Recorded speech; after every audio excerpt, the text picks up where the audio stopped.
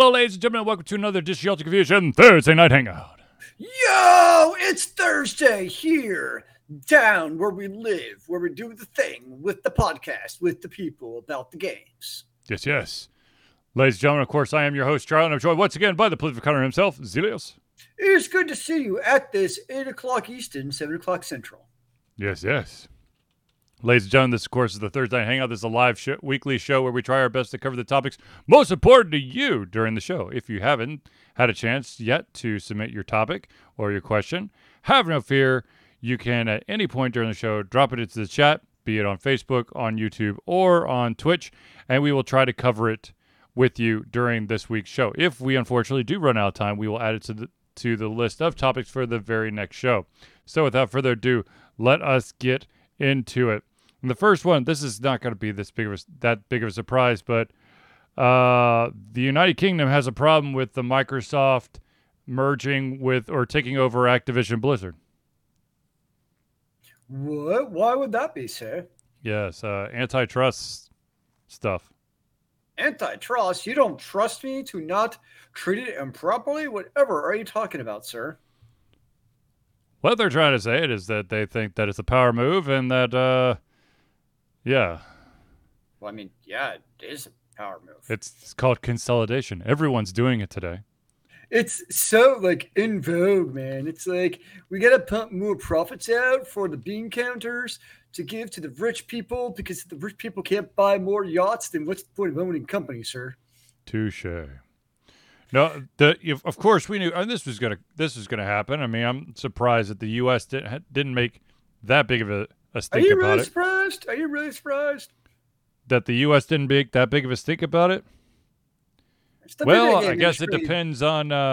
they don't give a shit about the video games. I don't think they give... Nope, not going to go there. Not going to go there. Zelius almost got me to say something that would have been bad. Bad to the bone, sir. Bad to the bone. So, yes, they are... they're now entering the court. I'm not exactly sure how far they've gotten so far, but... Is that where Microsoft makes the empty promises that they aren't actually held accountable to? You mean what Activision does? Well, who knows? I don't know. Well, I guess yeah. In this case, yes. But here's the thing, okay? So this is two North American companies.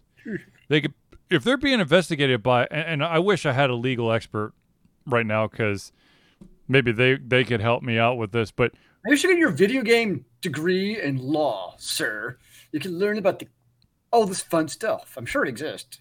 Oh no, I mean, well, it would be all about copyright and antitrust and stuff. And I'm sure that there's lawyers out there who probably know this information. But it's in a North American company. Yes, they're they globally do shit. But does a country outside the U.S. actually have any control over this merger? That's my question. That's actually a really good question. I don't know the answer. I mean, I guess in a hypothetical situation, even if they didn't technically have control and the UK didn't like what they did, they could, I guess, not allow sales of Blizzard, Activision, Microsoft products. Stomp around and throw a hissy fit? I mean, what power does... I'm curious, do they use Ireland as a tax haven? Because I know a lot of big U.S. companies basically use Ireland as their tax haven. Amazon does it. Is that like the new Caymans? Yes. It's basically because they have a super low tax. Well, no, Caymans was because I don't think they gave a shit what you did. Where Ireland, you can make money disappear. It's like corporate taxes is what it is. Okay, I'm gonna try to pull the information up on another computer here. See if I can get additional information. Let's see. Steel's anti-competitive. Well, okay. Is it anti-competitive? No. I mean, I would argue yes, it can be because now the more consolidation you get, it's anti-competitive in that you're not incentivized as much to innovate when you own all the products in an ecosystem. But that's what EA already does. Yeah, but it doesn't make it right I know, but I'm going to say, why isn't EA in court then? because it already happened. I know, and they're just like, Yeah. I mean, part of it might also just be that, like, it's just like an obligatory oversight where it's like two big mergers. I mean, two big companies coming together for a merger. It just might just trigger by default to have a insight into it to see what the heck is going on. yeah, I guess it's just I'll have to. I guess I'll poke around and find out. I think I might actually know someone that has more information. I won't be able to reach them right now, but yeah, interesting. Maybe I'll write up an article about it later. But let's change gears for just a second. Let's talk about something really cool and expensive. If you just happen to have $269.99 lying around, may I recommend? Get it out of my litter box. May I recommend the newly announced Lego set with a whopping 2,807 pieces. Ladies and gentlemen, it is a massive King Bowser, which is set to be released on October the 1st. Nice. And this thing looks sweet. I'm not gonna lie. It's got Bowser on like you build a thin kind of stand with two Bowser pillars with flames coming out of both of them. Lego flames, not real flames. You're not gonna burn down a house. Very necessary, sir. But it looks cool. Not gonna lie, it looks cool. Maybe you're onto something. Maybe you should get one and you could like build it as a part of your show. Do a craft build. Yeah, I think that actually be kind of cool, man. Yeah, why not? I guess in other release news, and this is just for, I guess, a specific type of nerd. There once upon a time was a film student who decided to make a black and white film at a convenience store in his local hometown in New Jersey, and that started a hell of a directing career for a gentleman by the name of Kevin Smith. And that movie, of course, was called Clerks. Now you fast forward. That was in 1994. You now fast forward to 2022, and Clerks 3 trailer has finally released, and it's basically making the meta go full circle. And I have to say, I will be watching this. I'll be watching it. I don't know if I saw the second one, not going to lie. You bastard. He would probably call me one. This is true. Now, I will fully admit, I don't know if I've actually seen every single one of Kevin Smith's directed movies, but all of his main stuff I've seen. So I'll have to watch Clerks 3. I've seen some of the older stuff, but I probably haven't seen anything in the last many, many years, to be honest. Oh, I'm sure. I mean, Mallrats, Dogma, Chasing Amy, and then Clerks 2. Clerks, the animated series. I've seen like 3 of those. Dogma, Chasing Amy, and Mallrats? Yeah, probably. I saw the first Clerks. Okay, so there, you got 4. Okay, well, there we go. They're all part of the same universe, damn it. It's the original expanded universe. Ta-da! It's the Silent Bob. Oh, shit. Oh, God, forgot about the... Spoiler alert! The Jay and Silent Bob movies, which I've seen all of them. Okay, yes, I've definitely seen at least one of those. Have you seen the Strike Back one?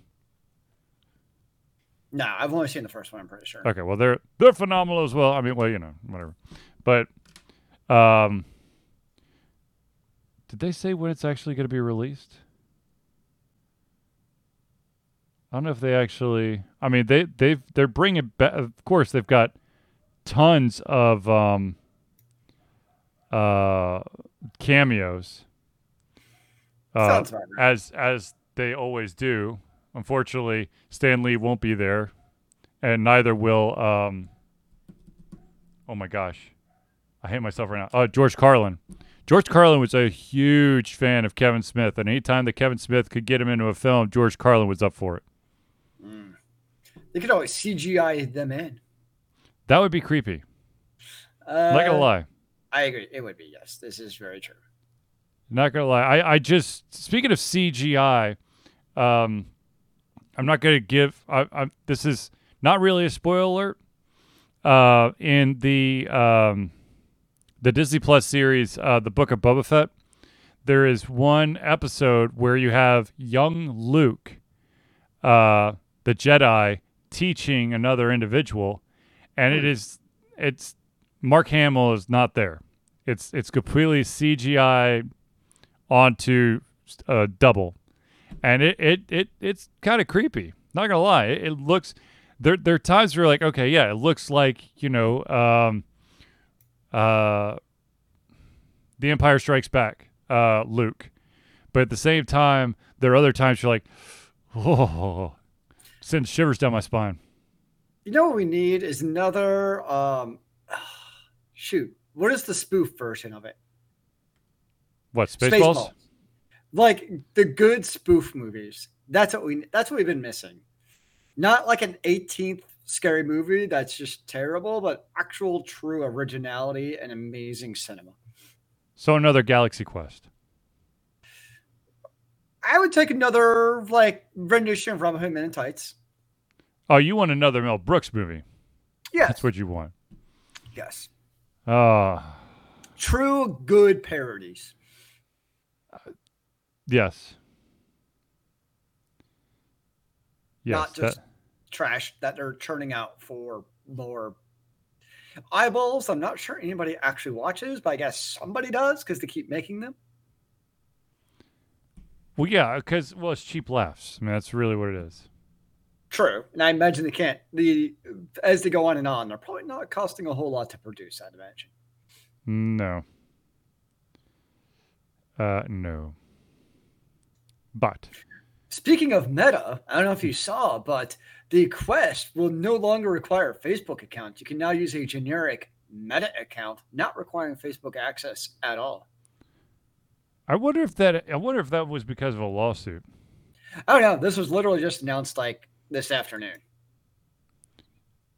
Because if it would feel to me like that, forcing someone to have a Facebook account, which technically you don't need to have, you shouldn't need to have.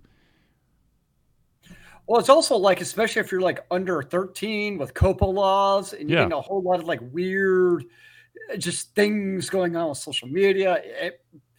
It seems like it would benefit from a legal and liability perspective. It would just make life a lot simpler on Meta in general to just be able to have a generic. I mean, it's still tied to the Meta universe because it's a Meta account. Yep.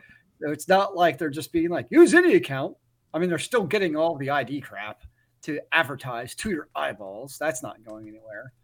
But at least you don't have to log into Facebook to manage that potentially now if you want the Oculus, which from a hardware perspective is still pretty rad. But understandably so, people were staying away of it because you had to have a Facebook account tied to it. Yeah. When they announced that, it just seemed weird. It's to be honest with you, it kind of reminded me of like, in order to get online, you had to log into AOL. Yeah, I could see that. I mean, I think it's also a situation of they're in their own little universe where, of course, everybody's going to want to log into Facebook because everybody has a Facebook account. So why wouldn't they just use that to access our system, right? It's Big Brother, man. As soon as you log in, they're like, oh, well, you're playing this game for how long? But then again, that's what Steam does all the time. Oh, I mean, whatever we chat about every week on the show, guess what I see in my advertisement history for the next week? Yeah. They listen to us. It's creepy, man. Speaking of Steam, how did we fare? The Steam sale is done. It's gone. It was over yesterday. I turned off Steam sale notifications a while ago. Not gonna lie. Did you actually open up Steam and buy something? Is the question. I resisted the urge and temptation. I'm good. I've got still a slew of PS5 games I gotta play. So nope, I'm good. I somehow resisted the urge. What about you? 1, 2, 3, 4, 5, 6, 7, 8 games. But let's be honest though, you also play a lot more number of games than I do. Like I stick very heavily to like playing a lot of hours like in Final Fantasy 14, for instance, or like I spend a lot of hours in single games, which kind of precludes me from purchasing a whole lot of games. Now, I will fully admit. Let me. Okay, so I said 8 games, right? I will state for the record that out of those 8, 7 have been sitting on my wish list forever, and it was just because they dropped. There's only one purchase that was a true Steam sale. Well, what the fuck? Let's do it. Which game was that? Oh my gosh! I just saw it. Endless Space 2. Because I have endless. I have like Endless Space 1, Endless Dungeon, Endless. There's a ton of Endless. All the Endlesses are yours. Yeah, basically. Let's see. Hold on. Endless. Let me look at Dungeon of the Endless, Endless Legend, Endless Space, and Endless Space 2. Nice. Yes. So I own that now. With all of the expansions. At a reasonable price. You have to get the super pack. You can't just get the... Yeah, you can't just get the base game. Come on, man. Nobody does that anymore. But I haven't started playing that one yet because I've been spending all my time on 2 games. One was recommended by our amazing chiropractor friend, Dr. Ryan. And that, of course, is Neon White, which is like a speed running shooter game where you're basically, it's kind of like you have to run an obstacle course. And the levels can be completed, like each level could be completed in under a minute. Some of them could be completed in 15 seconds. But it's all about timing. Of course, you're trying to get, the first run, you don't really have to worry about time, though I, of course, stress the fuck out about time. I'm like, I've never seen this level before. Let's see how fast I can do it. Instead of taking in everything. And then, of course, there's replayability for each of the levels. And, of course, it doesn't hurt that the main character is voiced by Steve Blum. So, yeah.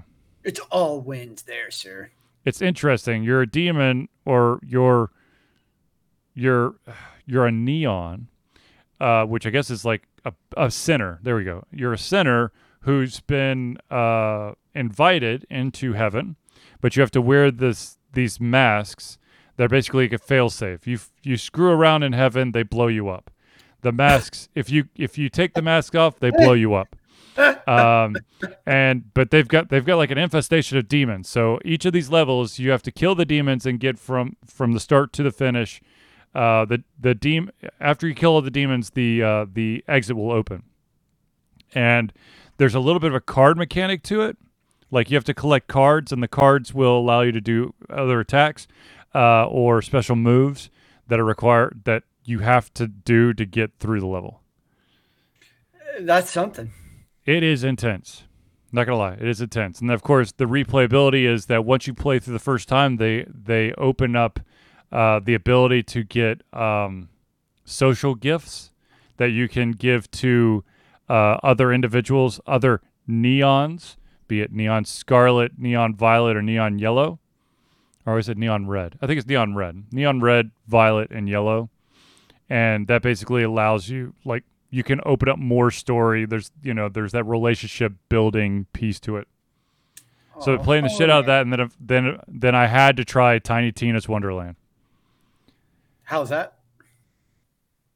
So good. Just imagine if Tiny Tina were to be your DM in a really like Borderlands Tiny Tina fucked up world.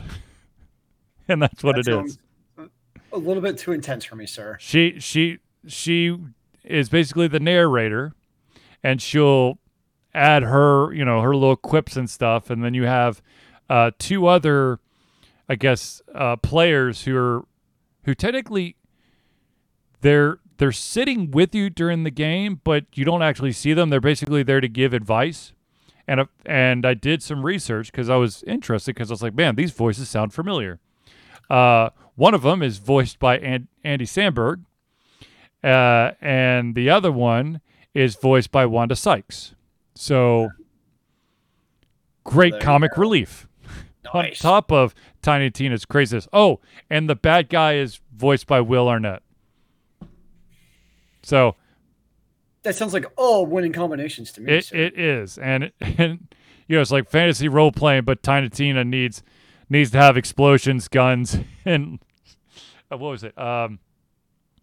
She to get through one place, she's like, you have to place the C4 on these catapults, and Wanda Sykes' character goes, C4, that's not really fantasy. She goes, fine. You have to put the fantasy 4 on stuff.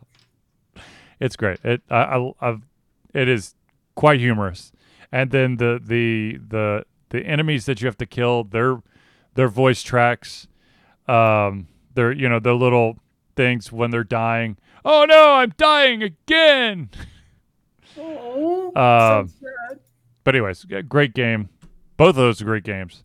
The Neon White game, though, I have to take a break from it from time to time just because it's all about timing.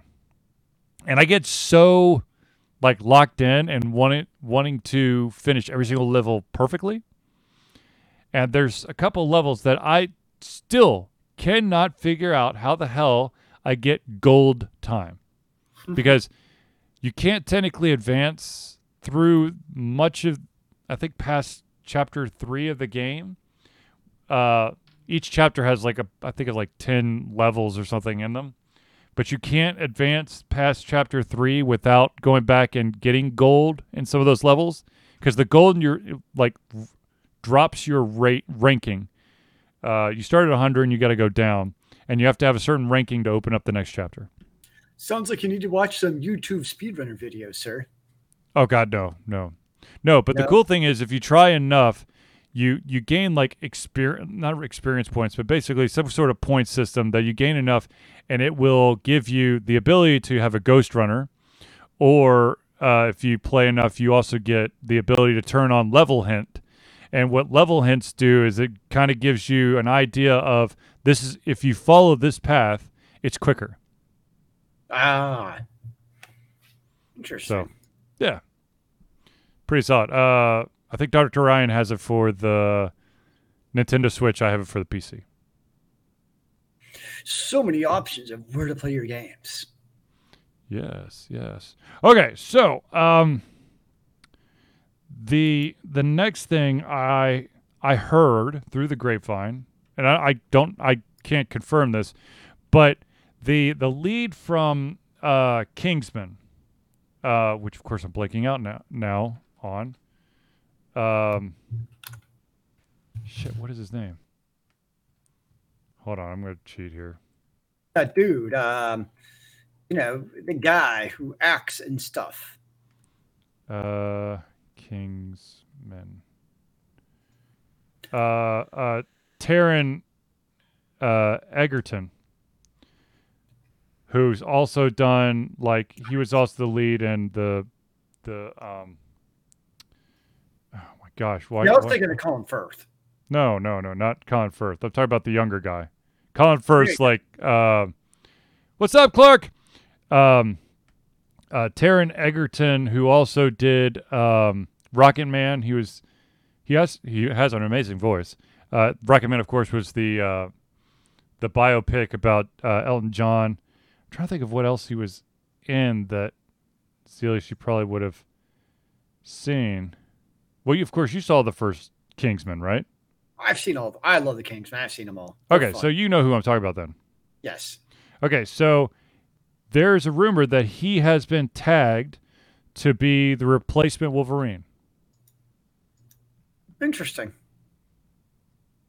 Okay, I can actually see that. I can buy it. I mean, he's got the physical chops because he's done the Kingsman, which requires it. Yep. I mean, when Hugh Jackman originally became Wolverine, it was a bit. I remember at the time people were like, "Hugh Jackman, Wolverine," because he'd done like chick flicks and other shit. So Hugh Jackman at the time was definitely a giant question mark when it came to the Wolverine, like not the Wolverine, but Right. Wolverine in general. So I mean, given what he's done with Kingsman and stuff, I'm willing to buy that. Actually, I could see that. So I'll take it because those are fun movies. Yeah, and to be honest with you, I personally think he could probably a younger Wolverine. I feel okay with that. How many origin stories for Wolverine are we gonna get?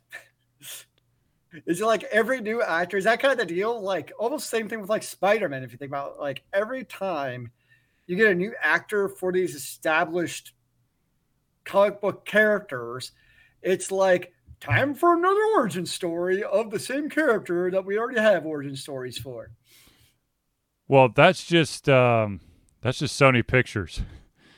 Actually, no, that's not true because who owns the rights or who owned the rights to Fantastic Four? No, I think X-Men was Sony. No, X-Men was Fox. Oh, was it Fox? Yep. Okay. X-Men was Fox and Spider-Man was Sony, or is Sony, I should say. I mean, Fantastic Four was terrible, so I'm going to guess that was Sony. Sony did Fantastic Four, but they have redone the origin story a couple times as well, and they've done a shit-tacular thing. Well, they keep on trying to redo the origin story for Fantastic Four because it's terrible every single time. Yes. Well, yes. Yeah, I mean, they went with Wolverine for so long because it was actually good. So it didn't make sense to redo the Wolverine origin story when people liked what Hugh Jackman and Fox were doing with Wolverine. Although the actual X-Men series got to be a little bit wackadoodle. Yes, time travel and just weird. When they brought in the new class was actually a really good one. Ahead of Twitch, who does it? Fantastic Four is now completely Disney. That would not surprise me whatsoever. Could be, yeah. I mean, what does Disney not actually own? Even if they're not saying they own it, they do somehow. I'm trying to remember. There was something the other day that I was like, I wonder who owns that. It's like, oh yeah, it's Disney. I'm like, son of a bitch. Oh, Disney owns Hulu, right? I don't even know anymore. I don't know. I remember Hulu when it started out. It was like all of the media conglomerates owned like a piece of it. That's kind of how it started. Do what? When Hulu started, I mean, years ago, it wasn't just owned by one of them. I felt like all of the media conglomerates owned like a chunk of Hulu back in the day, and that's how they tried to get it started to basically take out Netflix. Because they all saw that what Netflix was doing, so all of the kind of media studios wanted to have a piece of it. Doesn't surprise me. But I think since then, it's probably been bought up by one company, if I remember right, kind of like you're saying. But speaking of streaming, did you see what Sony did to the place to their store? Please, do tell. So as we all know, digital content, do you really own it? Not really. So you own the right to look at it. Yeah. So March 2021, Sony said at the PlayStation Store said you would no longer be able to purchase new digital content. Okay, that happens, whatever. Yep. But now, with some of the actual content, even if you had purchased it, not just rented it, but purchased it, you'll no longer be able to actually view the actual content at all. And this is from the Studio Canal, with such series such as Apocalypse Now and John Wick and Saw and The Hunger Games and other shows or movies that you had purchased, you can no longer see at all through your PlayStation Store. So wait, it's already happened, or it's about to happen? No, it's not. Like they've announced it's happening, but August 31st. That's when they no longer could purchase it. What is it that you actually can no longer see them?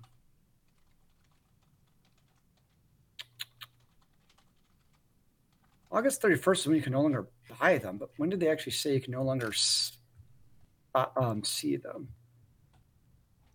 I have a solution. Ladies and gentlemen, if you have Sony, fire up your capture cards, download them onto your hard drives, and then upload them to the cloud. Oh, no, it is August 31st, 2022 is when you'll no longer be able to view them at all. So, all right. Yeah, capture cards, ladies and gentlemen. Yeah, no, it's kind of like also you got Ubisoft where they announced with a bunch of their titles like Assassin's Creeds and the old Far Cries, not just eliminating the online multiplayer, which that I can understand at least, but there's certain DLCs for the single player DLCs that you won't just be able to download, you won't be able to access at all, which again is pretty much crap. Unfortunately, somewhere hidden in the EULA, I'm sure they're within their legal rights, but it still doesn't make it shitty for us, the consumer. That is a reality of online digital content, be it movies through the PlayStation Store or that your content could go bye-bye for online digital content at basically any time. This literally is my fear. Come to realization. This is why I do not like subscription services, because my least favorite thing to hear when I see something is all of your favorite shows. Bullshit. Because you don't know. I have a unique taste in shows. And I'm going to be totally honest with you. Some of the shows that I love, I have yet to find a streaming platform that has them. And ironically, you would think, since Disney Plus is trying to build up all that stuff, or it continues to build up this stuff, that they would just, please, Disney, if you're listening, Pirates of Dark Water, please. Well, the thing that sucks to give me the whole series of Pirates of Dark Water. We talked a little bit earlier about the UK investigating the Microsoft and Activision merger. And it's kind of like if the powers that be, the politicians, actually gave a shit in this context about the consumer, there would actually be consumer protection laws against this type of thing. In that, you'll be damned if you click that buy button on a movie and they revoke your rights to view it, that there's some kind of penalty or they have to pay you money or something to basically compensate the viewer or consumer for no longer having access to that content, or allow you a way to legally download, or some way to basically protect the consumer from this type of crap. Okay. I know there's not now.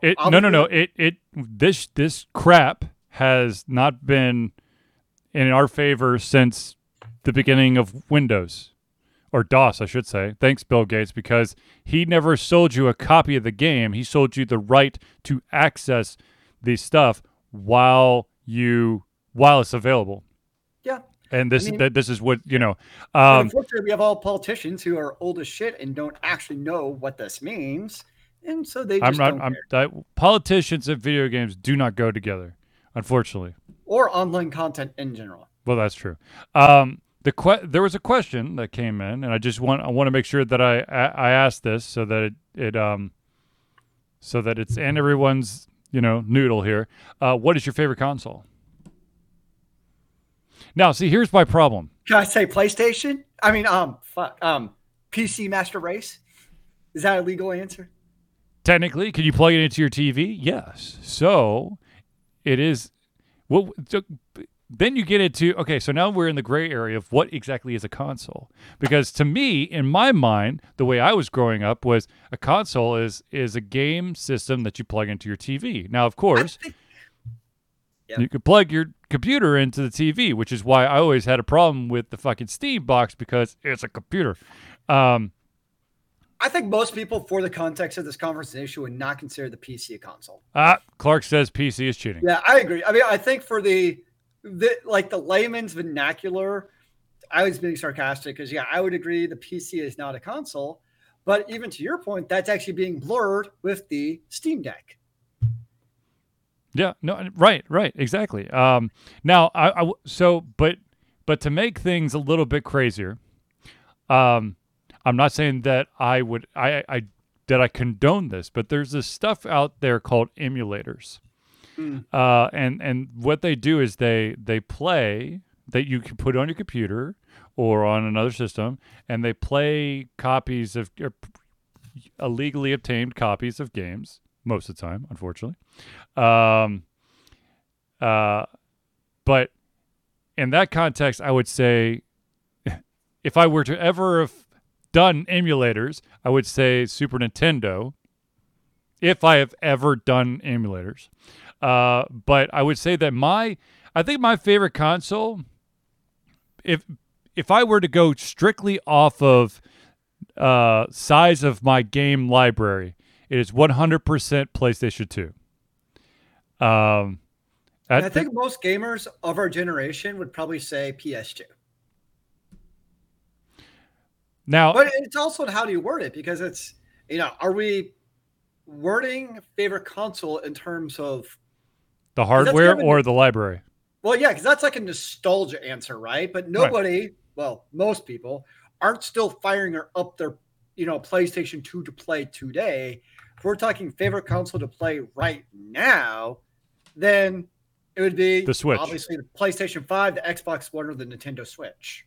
It would be the Switch for me. Now, if we're going strictly on hardware, I would go the original PlayStation 3. The original PlayStation 3, which had hardware emulation so you could play your PlayStation 3 games and your entire PlayStation 2 library. Okay. How much did you actually use the old hardware emulation for the PS2 on your PS3?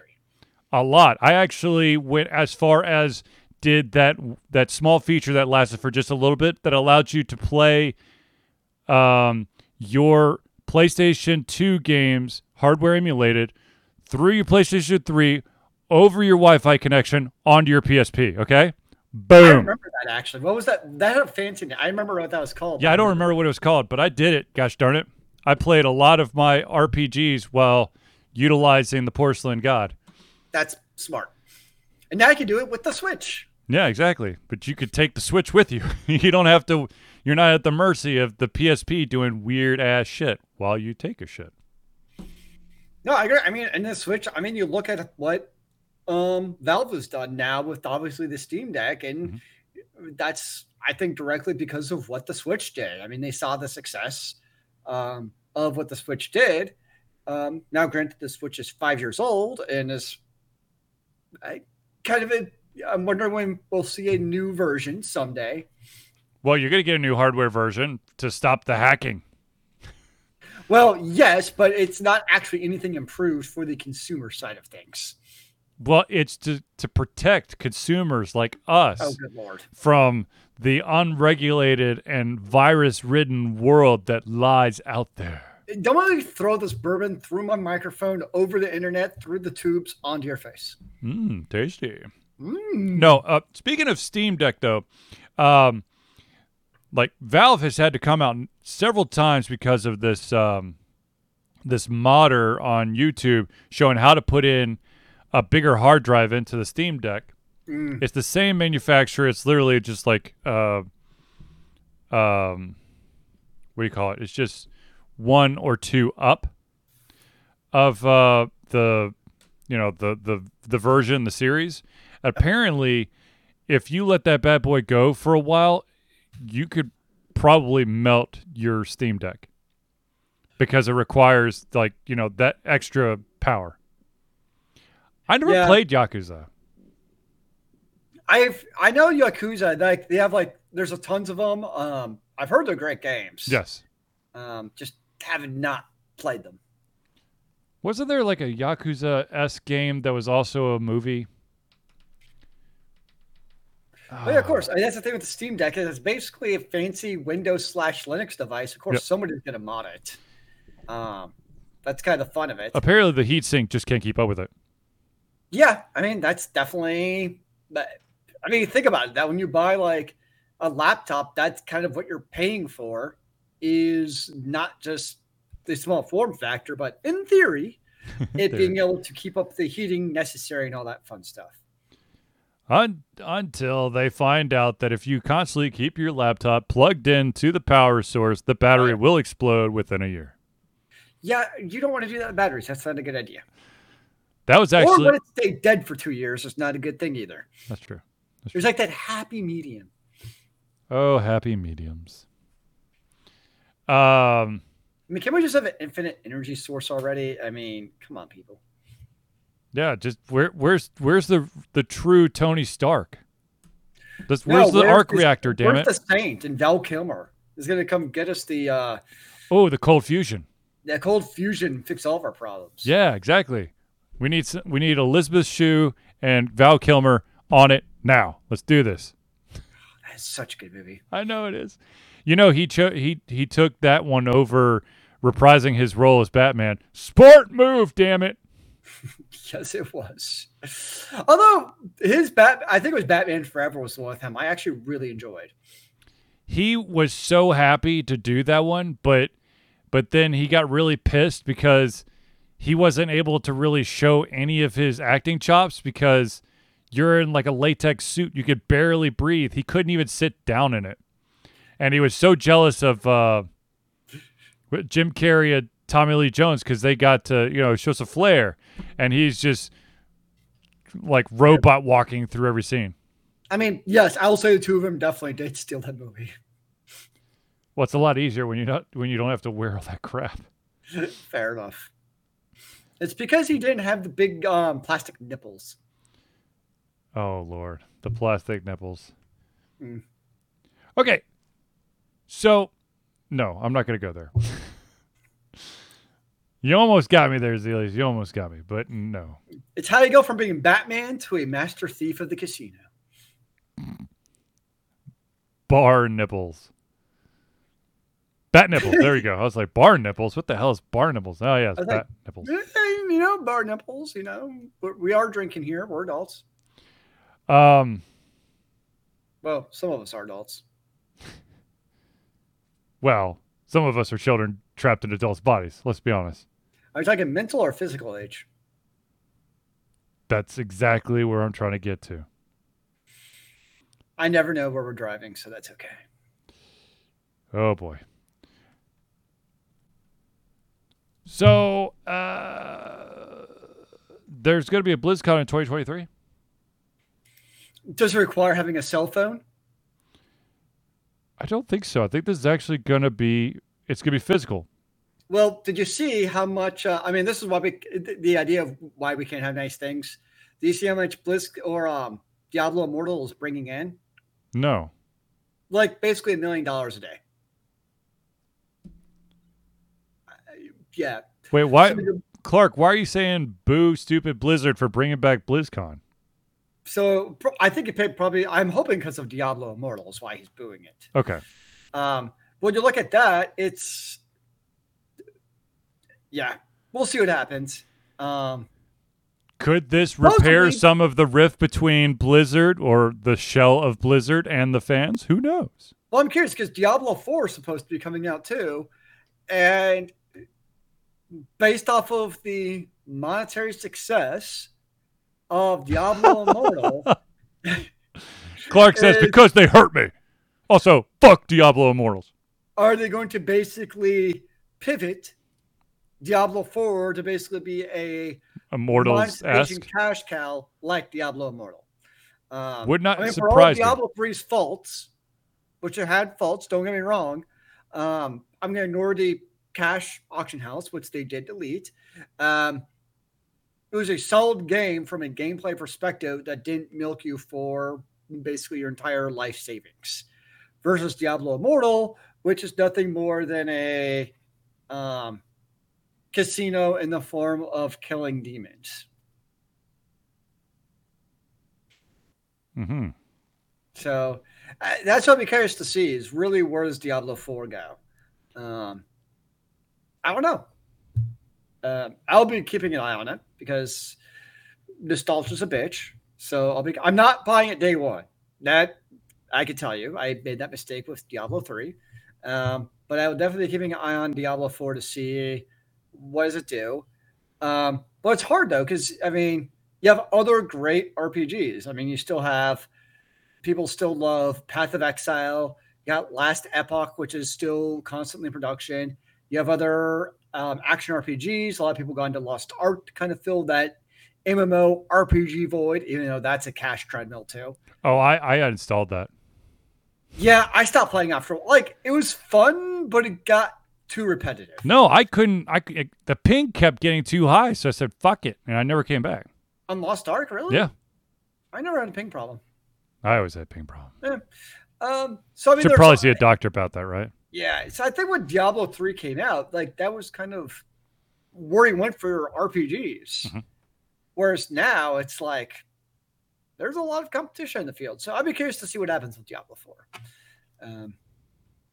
I don't particularly have high hopes, especially because Diablo Immortal, if you played it, it's literally a skin mobile version of Diablo 3. He wants it. Clark wants his necromancer back. There is a necromancer. Diablo 3 and Diablo Immortal both have necromancers. Yeah, but he's not. But he won't talk about Diablo Immortal. No, well, I mean, it exists, and Diablo 3 has a necromancer also, where you can raise a whole bunch of skeletons and zombies and shit. All right, ladies and gentlemen. Or you can play Diablo 2, Lord, whatever the edition is, and Lords of Hell. I think Clark has very strong feelings about Immortal. All right, ladies and gentlemen, I do want to stop I want to pause real quick to thank the friends of the show. These are the amazing individuals that help Alter Confusion do. We have friends? Yes, we do. Amazingly enough. So, ladies and gentlemen, without further ado, let me tell you about the Indie Cluster. The Indie Cluster is an organization of independent game developers that want to gain exposure by being involved in the community. They collectively journey to popular conferences as a traveling booth to help gain attention for their games. They make partnerships in local communities to bring games to the mainstream mindset. They highlight local, unusual, and rare concepts to challenge the paradigm of the common. They also host events to teach kids and minority groups about game development to hopefully one day enter the industry themselves. For more information, go to indiecluster.com. That's INDIECLUSTR.com. And apparently, they are bringing some indie games to Urban NerdCon in Montgomery, Alabama, July 29th to July 31st. Yeah. Ladies and gentlemen, the next shout out we have to do, of course, is the one and only Noodle Boy Media. Founded in 2015 by Andrew Tran, Noodle Boy Media, previously WhatKid47 Media, is your choice for professional photo shoots and panel recordings at conventions. They pride themselves in providing a high level of professionalism, top-notch experiences, and quality services. If you want more information and to view their full list of services, check out facebook.com/NoodleBoyMedia. The next shout-out, of course, is the miraculous man who helps with backs and all kinds of joints in the greater Atlanta area, and that, of course, is Hero Chiropractic.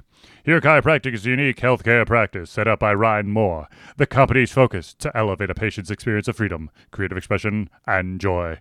They believe that everyone can be a hero and has incredible heroic potential inside themselves waiting to be unleashed. Hero Chiropractic focuses on mobile chiropractic care in the greater Atlanta area. They are committed to healing clients by creating a plan of action uniquely suited for each person. They make that plan of action as convenient and affordable as possible, and most importantly, suited to your individual needs. For more information, go to herochiropractic.com. And finally, the man who saved us from some weird-ass lawsuit because people decided we're going to copyright something that wasn't copyrighted. Let's talk about CrossPad Creative. Need a new logo or want to work on full branding and content strategy? Or maybe you need music or audio for your content. CrossPad Creative offers a whole host of solutions for individuals and small businesses. Just email Josh at crosspadcreative@gmail.com and see what he can do for you. Yes. Trying to spice it up a little. Ladies and gentlemen, I do want to point out that that there is something that Alter Confusion loves to do every single year. We've been doing it for 11 years, and that is Alter Confusion will once again be participating in Extra Life for the 11th straight year. Extra Life is gamers doing what they do best. Game! to help sick and injured children at their chosen Children's Miracle Network Hospital. The money that we raise through Extra Life will go directly to Children's Healthcare of Atlanta as unrestricted funds. This means that the hospital decides where and how to spend the money to ensure the dollars we raise make the biggest impact in the lives of the kids they treat. So if you have the capacity to donate, please go to extra-life.org and search for Altered Confusion. So much life with Extra Life. Now, ladies and gentlemen, if you're curious as to how you, too, can become a friend of the show, let me tell you, ladies and gentlemen, Altered Confusion survives on the love and support of fans like you. And so we have a patron, our Patreon. Patreon lets you, fans, lovers, haters, supporters, demigods, ghouls, and a bunch of other people to become active participants in the work we love through a monthly membership. This gives you access to exclusive content, community, and insight into our creative process. In exchange, we gain a bit more freedom to do our best work and the stability we need to build an even stronger creative career. There are currently 2 different tiers that you can be at. There's the $1 a month or $12 a year tier, and that, of course, gives you access to patron-only posts, as well as early access to all of our playthroughs. If you want to pump up just a little more to the $5 a month or $60 a year, not only do you get everything at the $1 tier, but you also gain your name or organization added to the thank you section of every single Thursday night hangout. So, if you want to become a patron, go to www.patreon, that's patreon.com/alteredconfusion today. Yes. All right, so the final story that I have is the fact that the writer behind Deus Ex has now been signed on to be the writer for the newest upcoming Mass Effect.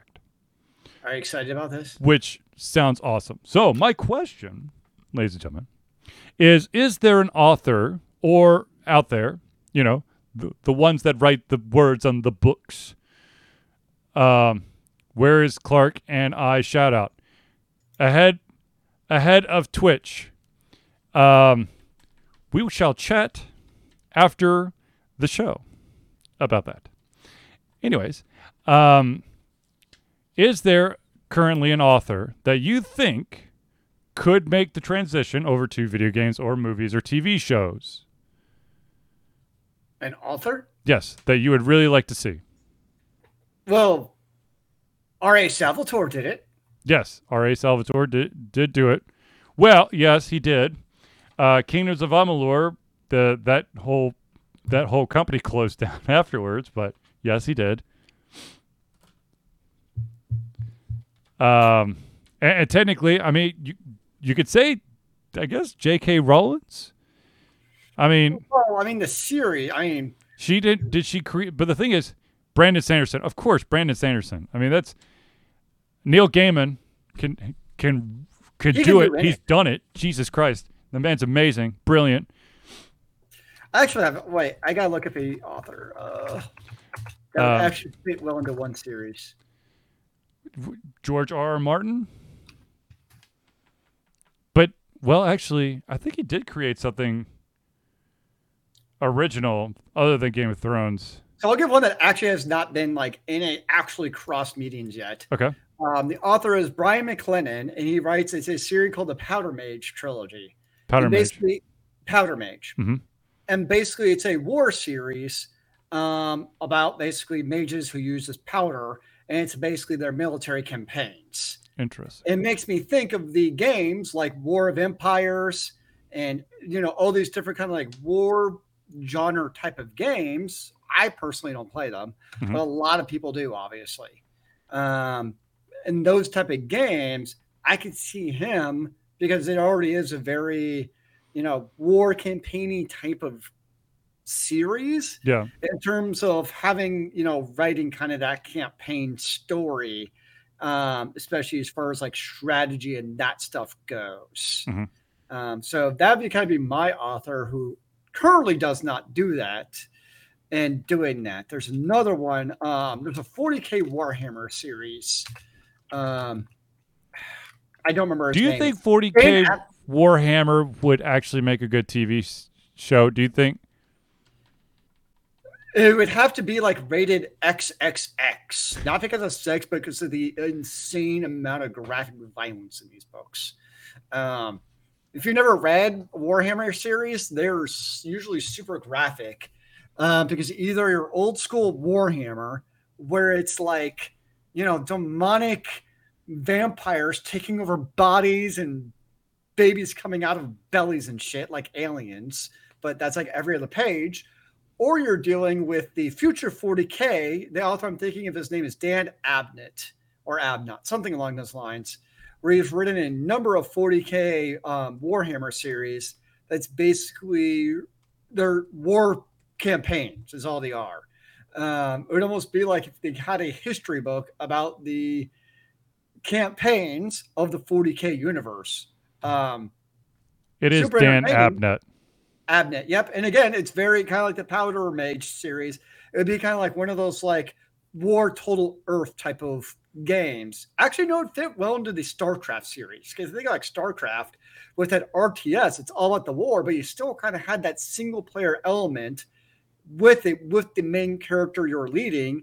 And that Abnett series was the same, really the exact same concept, where basically, you had these usually small elite recon units dropped into like the middle of some kind of war-torn area, and you had like the main character whose name I'm totally forgetting now, who he was kind of like the lead protagonist, taking on what was going on.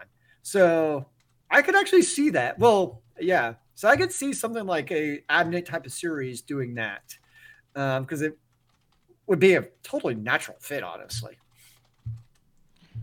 Now, I will say that I've talked to quite a few authors about this, and book writing and like script writing, two completely, sometimes very foreign concepts. But there's definitely authors out there that I think that their worlds would be amazing if they were to bring it to TV or movies. To be honest with you, I think that most authors that whose content is worth maybe crossing genres should at bare minimum have a miniseries and not try to shove it straight into a movie. Because the unfortunate thing is there's a very good chance that the movie's going to try to oversimplify things or remove shit because it's going to condense it. Whereas a miniseries, you have a chance to maybe show a little bit more of the true world and atmosphere and the whole group of characters, where you're not like this one dude who is very important in the book series shows up for 15 minutes and gets written off because, well, it's just too complicated for us to explain what the hell he was all about. I mean, I would definitely say it's a mixed bag. Because, like, take a look at two of the bigger book series that are movies. You have Lord of the Rings trilogy, which is, I think, rightly widely regarded as one of the greatest cinematic trilogies of all time. There's still fans out there that find so much shit about it, which is interesting. Well, you know what? They can fuck off. I mean, it's also kind of a cinematic miracle in the way it happened. Yep. But then you look at the opposite of that, where then you get what they did with The Hobbit, which was an absolute travesty. And then I would put the Harry Potter series, the movies, somewhere in the middle. On their own, to me, they're entertaining cinematic fare. They're not great. They're not terrible. They're just entertaining cinema to me. But then you even look at kind of your point, though, of a television series, right? The most popular television series would probably be oh my gosh. I keep on thinking the book series, Game of Thrones. Yep. I keep telling calling it by the book name, but I'm like War of Ice and Fire. Yeah. So you gotta separate the two. And you look at it is, when D&D started out, the first like 3 to 4 seasons are spectacular. And then it just went to crap after that.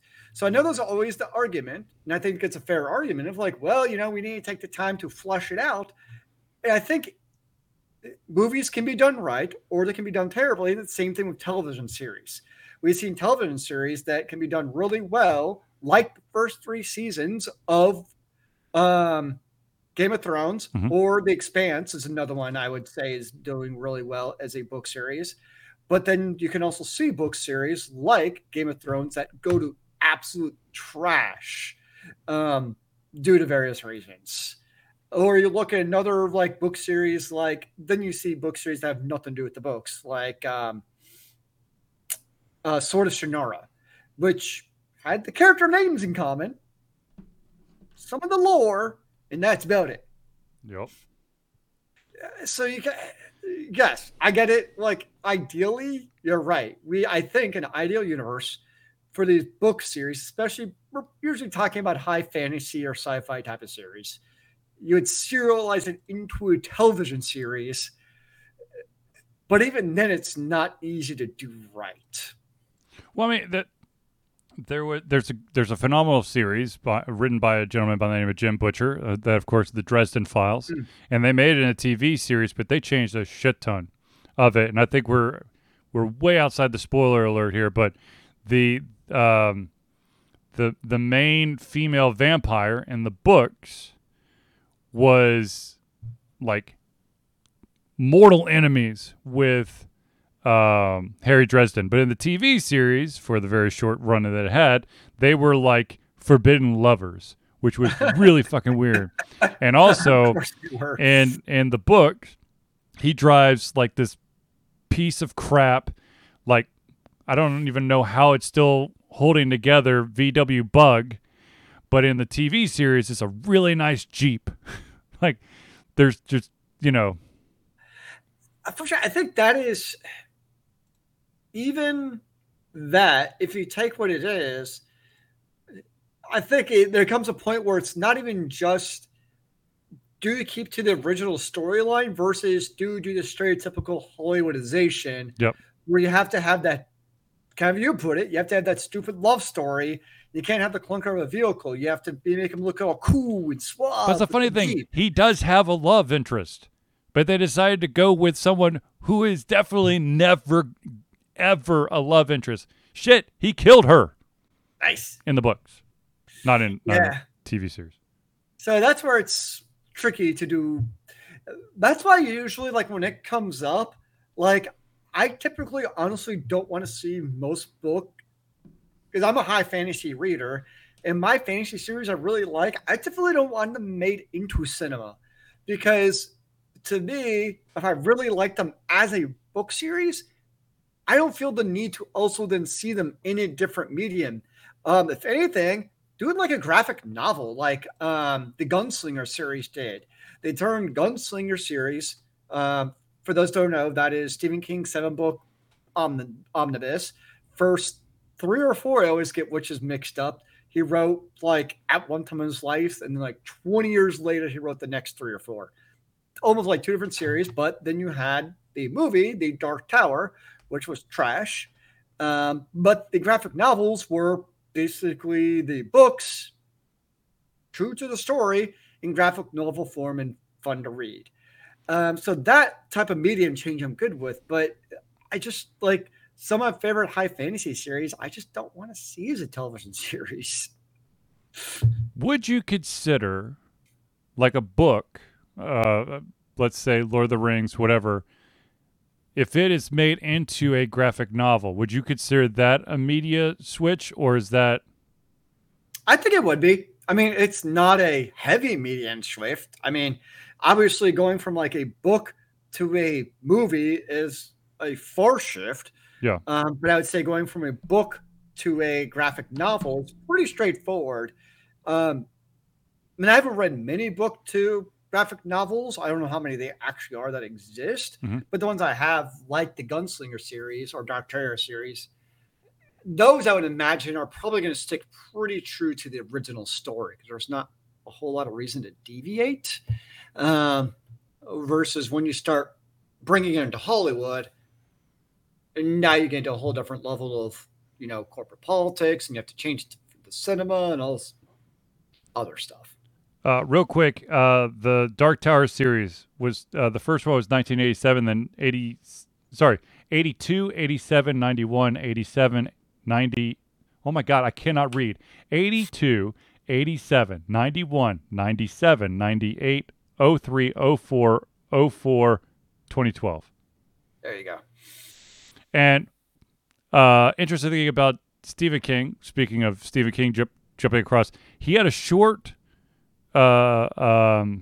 story called The Colorado Kid, which then became a multi-season show on Sci-Fi, or we call Sci-Fi, called Haven, which I never watched the last season of Haven, which I really need to watch, but they took a simple concept, they tweaked a couple things and really grew something out, but they took something very simple and then built upon that world and really fleshed out, which I liked. That's actually one of the very few times like, okay, yes, because they were trying to rewrite history to fit the focus groups. Yeah. I mean, I think it worked. Like, even I thought the Sword of Shannara series, even though it was totally different, Mm-hmm. I still thought this television series was good. I think it was caught in a world of being made by MTV Studios, Which was like really weird. Yeah, I think it was just this weird position. I would almost rather, like, if they're gonna create a television series, mm-hmm. either like keep to the story or like totally change it 360, like they do a Shore Sonora. It's like almost like a different universe. I'd rather them do that than try to kind of keep to the story, but not keep to the story, if that makes sense. That makes sense to me. Yeah, that's kind of the route I guess I would go. Which is why part of it is that's why the first like 3 or 4 seasons of Game of Thrones was great. Yeah. I'm trying to see when Colorado Kid came out. I've definitely not even read I think you've mentioned it's a book, but I don't ever even see it. Okay, I'm trying to remember. You need to find, I think you want to do the audiobook with his opening about the Colorado Kid, because it's infuriating. A lot of people did not like the Colorado Kid. Let's just put it that way. I was totally okay with it, but there are some people that were like, "That's terrible, terrible." But yeah. Anyways. It's only 184 pages. Yes, it is. Well, it was for like a collection of detective stories. Yeah, I see. Anyways. All right, ladies and gentlemen, I think we've reached the end of the show. But I want to thank everyone for tuning. But for everyone who participated, now of course, remember, if you have any topics or questions or subjects that you'd like for us to discuss in the next show, hit us up on any of our social media platforms, and we will add it to our list. So, without further ado, ladies and gentlemen, I'd like to thank everyone for tuning in to the Ultra Confusion Thursday Night Hangout. For myself, Charlie, and Zelius, it's been a pleasure giving everything to come our heads, our mouths, and of course, our hearts. We'll be back next Thursday for another Ultra Confusion Thursday Night Hangout. Remember, kids, keep on gaming in the free world. Amen to that, brother.